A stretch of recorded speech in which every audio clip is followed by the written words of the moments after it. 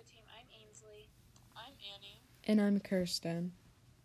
It's a nice chilly December Sunday, and we're going to be talking about how people were affected by black codes. Black codes were introduced after slavery was abolished as a way to degrade and keep power over freed African Americans. We will also be interviewing Martha Smith. She lived in New Orleans during the Black Codes.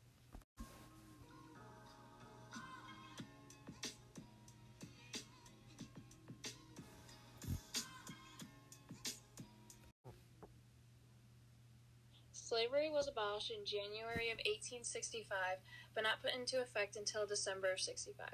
The African American Odyssey quotes a black freedman, Houston Hartsfield Holloway, saying that, "For we colored people did not know how to be free, and the white people did not know how to have a free colored person about them." It was like a flip of a switch that no one was really ready for. They did not know how to go from being owned or being an owner to acting civically together as equals. Many slaves, once freed, did not leave. Most stayed with their owners because they simply had nowhere else to go. This fed into the white people's efforts to suppress and degrade black people's status in being invaluable. They would loan them money and then have them pay it back later. But with the interest, the freed slaves would never reach a time that they could pay it off and ultimately would be stuck. Free African American article shows that the church plays a big role in bringing people together. Since it was a black code that they could not preach the Bible, they made groups that would meet like a church, but they would eventually be found and people would be arrested. It was also found that blacks were highly skilled as artisans, business people, educators, writers, planters, musicians, tailors, hairdressers, and cooks. Most people would leave the state they lived in to go to another to get their education, then come back to the state they were originally at and find work, and settle in.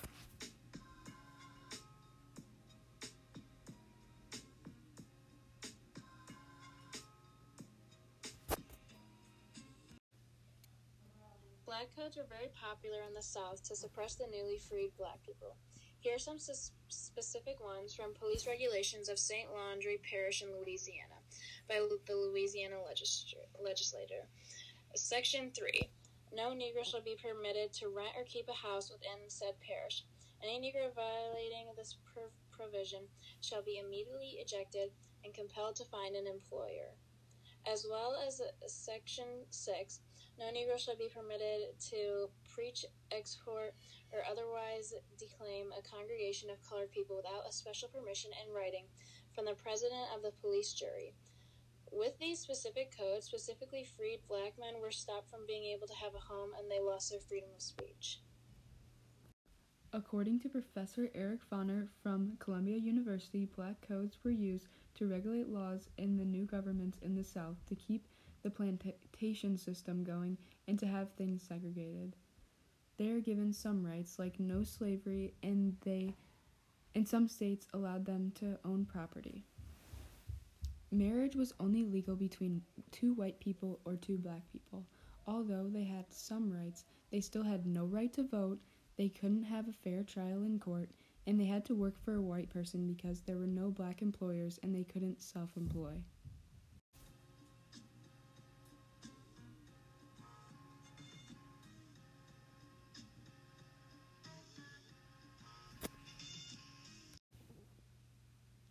Hey everyone, on this segment we're going to talk about how police poorly treated African Americans and what would happen if African Americans ever broke black codes. To start off, so you know what black codes were and how they affected African Americans, black codes were restrictive laws that were designed to make African Americans have less freedom. Many were forced into labor for cheap wages after slavery was abolished during the Civil War. Police throughout this time were very violent with African Americans and would attack or hurt them if they broke a law, which were called black codes. For example, the South, such as Mississippi and South Carolina, established the first black codes and could arrest you if you did not write out evidence of employment for the coming year and if you left before the end of your contract. In South Carolina, you were only supposed to be a farmer or servant and made sure that you abide by the law, that you could only have those occupations. Another example of how police poorly treated African Americans was in 1917 when the biggest riot occurred and many were beaten or even hung just for being employed in the wartime industries. I'm now going to pass it over to Martha Smith.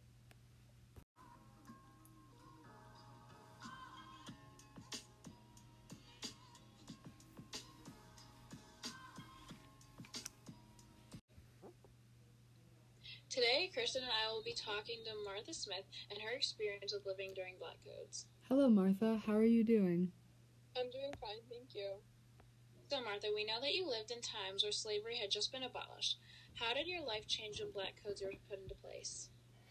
When Black Codes were put into place, I felt very alone and thought worthless because I thought of it as no loss to me just because of the color of my skin. It hurt me deeply inside knowing that I cannot have the freedom I want and have to abide by these certain laws, basically in order to live my life, or I could die or be seriously injured. What were African Americans' reactions to what was happening with Black Codes? Many African Americans and my very close friends were scared of what was going to come next after the Black Codes took place. We were scared for our lives because if we did one bad thing, we could be beaten or even put to death, and many tried to keep to themselves or did not want to be noticed by anyone. Many African Americans and my very close friends never went anywhere without a friend or family member with them. It was definitely scary for a lot of us during this time. Did you witness someone getting caught for violating a Black Code? If so, can you tell us what happened? Yes, I did see someone get caught violating a code. I was walking down the street with my friend getting some groceries when I saw a man refusing to be arrested. I did not end up finding out what specifically he did that he was refusing his arrest for, but Did you witness someone getting caught or violating a Black Code? If so, can you tell us what happened? yes, I did see someone get caught violating a code. I was walking down the street with my friend getting some groceries when I saw a man refusing to be arrested. I did not end up finding out what he did, but he refused arrest and was later shot by a police officer. Everyone around us fled the scene very quickly, and the town was silent. Seeing the man get shot in front of me was very scary and hard to talk about to this day because that was the first time I had ever seen something like that happen right in front of me. Were you ever confronted by a police officer yourself?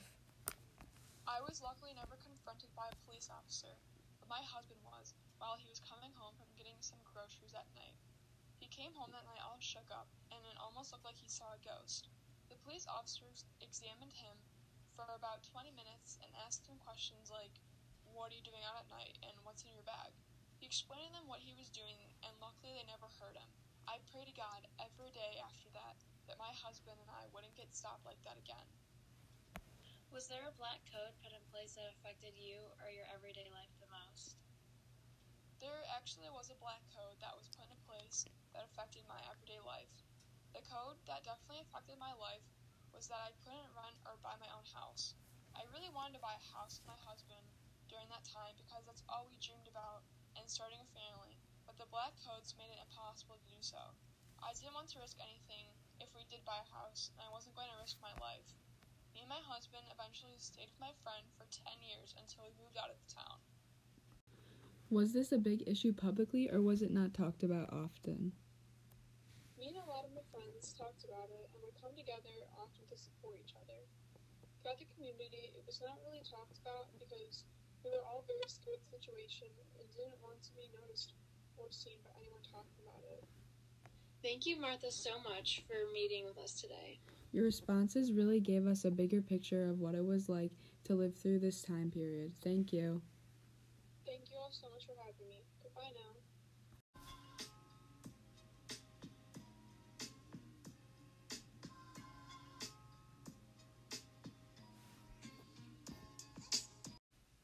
When the Civil War was over, the U.S. went into a Reconstruction period. The 13th Amendment abolished slavery and gave African Americans freedom, or so they said. As we mentioned before, they still did not have the right to vote and they couldn't be self-employed. These unequal rights became known as Black Codes. Black Codes didn't start to be addressed until around 1789, when the 14th Amendment was passed. The 14th Amendment removed the Three-Fifths Compromise, and it also gave citizenship to people who were born in America or naturalized. Schools eventually became joined, allowing anyone to attend them, and public restrooms and stores weren't segregated. Although this issue is still not completely resolved, the U.S. has made some progress to end police brutality, segregation, and unfair treatment. Another big impact to make a difference was the Civil Rights Act. The Civil Rights Act outlawed discrimination of race, color, religion, sex, or national origin. This gave everyone equal access to public places, employment, and even education. This is a big step forward in our government towards equality in America, because this act also gave African Americans the right to vote.